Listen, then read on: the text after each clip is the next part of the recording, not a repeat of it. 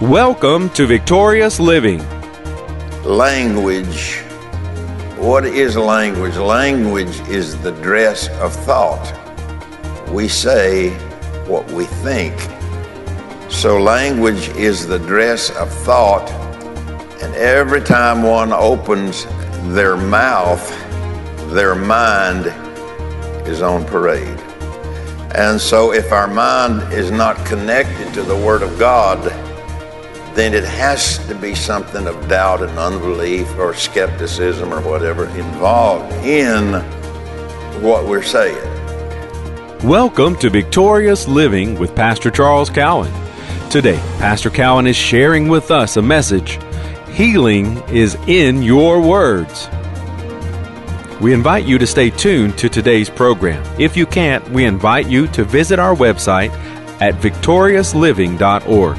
There you'll find other audio and video resources to help you in your Christian walk. And now, here's Pastor Cowan as he shares with us, Healing is in Your Words. Last Sunday, I began talking to you about healing. And we know that healing is in our covenant with God. It's there. We know, and we've learned a long time ago, that God gets no glory when His children are sick or diseased or disabled or whatever term or word we want to use there. We know that does not bring glory to God. What brings glory to God is to receive what He did for us through Christ at Calvary. Amen. So today I want to talk to you about that there is healing in your words. There is healing in your words. And it's one thing to come to church and say the right words. It's another thing to leave the church and say the wrong words. And so what we do when we do that, if whomever may do that, then what they're doing, the Bible says they're sowing mingled seed. Sowing some faith, some doubt, some unbelief, and so forth, which in effect reduces the ability of God to do the work that Jesus accomplished at Calvary. And so I want to read to you in Hebrews chapter 2, verses 1, before we get into the main scripture that I want to emphasize today. Hebrews chapter 2 and verse 1 reads like this: Therefore, now you got to look up above that or right before that to find out what the therefore means or what he's talking about. Therefore, we must give the more earnest heed to the things which we have heard, to the things which we have heard. See, to hear something and do nothing with it means I haven't heard it. And so we ought to give the more earnest heed to the things which we have heard, lest at any time we should let them slip. It's kind of interesting, too. This word slip means not paying enough attention to. We let it slip by not paying the attention to it as we should or as we could. And so, therefore, we are not giving the more earnest heed to what we have heard. So it's important not only to hear what God says to us, but it's important to do what God said to do, and it's important to carry that in our mind and in our conversations, in our words. And so, I heard this little statement that said, the words that we speak today perhaps came from yesterday's thoughts. The words that we speak today perhaps comes from yesterday's thoughts. And then we have the word, or the word language. It's not in the reading here. Language. What is language? Language is the dress of thought. We say what we think. So language is the dress of thought, and every time one opens their mouth, their mind is on parade. That's a true statement. Our mind is on. What's that simply saying? We're talking what's on our mind. And so if our mind is not connected to the Word of God, then it has to be something of doubt and unbelief or skepticism or whatever involved in what we're saying. So language, our language is a faith language. The Bible teaches us a faith language. And language is the dress of thought. We dress the thought up and spit it out our mouth. So language is the dress of thought, and every time one opens their mouth, their mind is on parade. So you don't have to tell somebody what you're thinking, you're going to tell them. I don't have to ask you, what you thinking?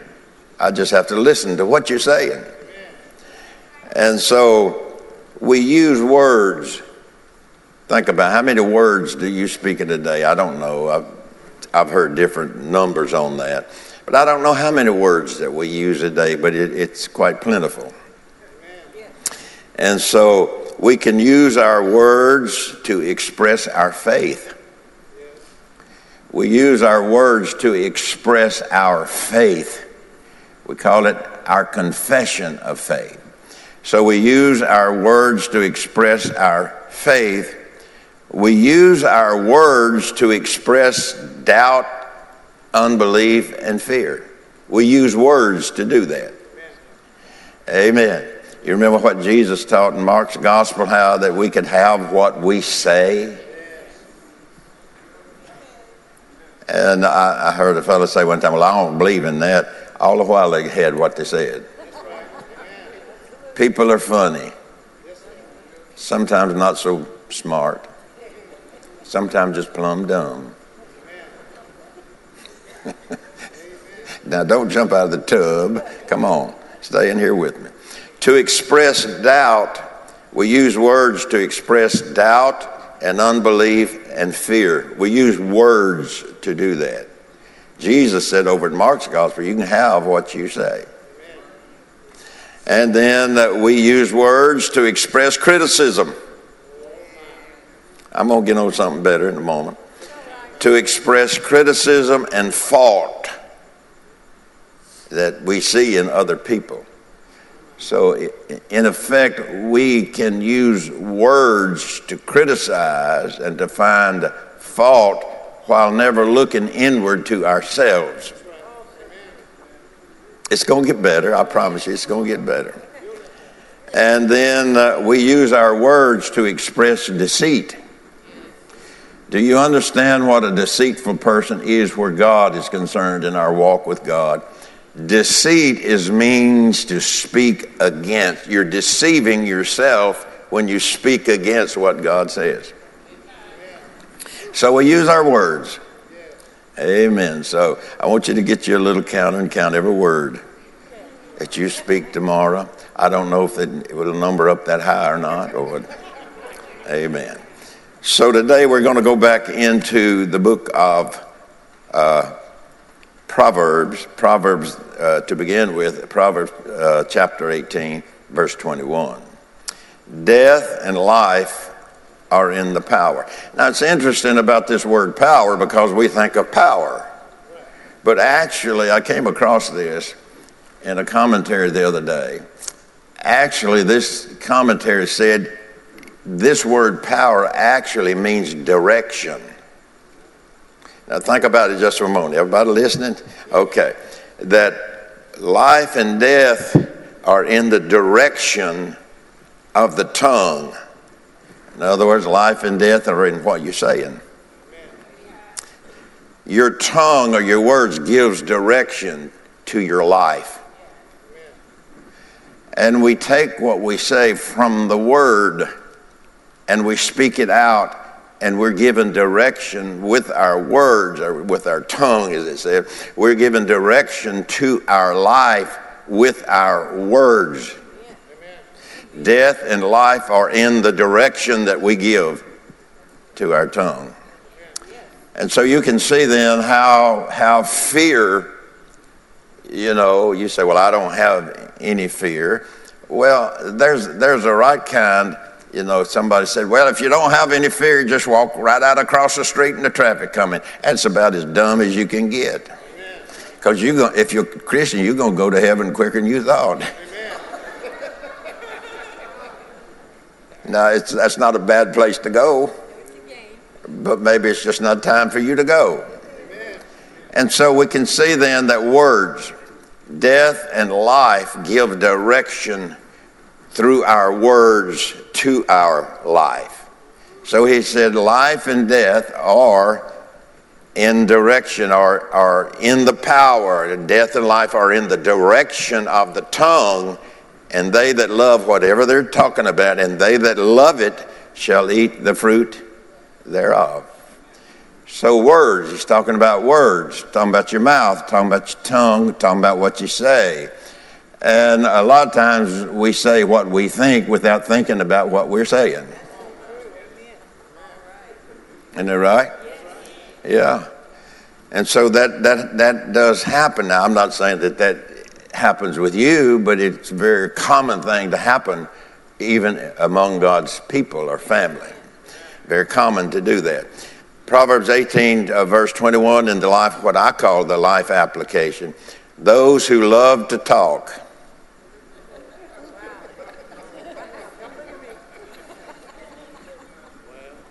It didn't say too much. It says those who love to talk will experience the consequences, for the tongue can kill or nourish life. Pretty strong. Amen. So according as a person uses his tongue, which is reflective of his words, he falls under the power or the direction of life, of death or life. Life and death, the direction that we give to it comes from the words of our mouth.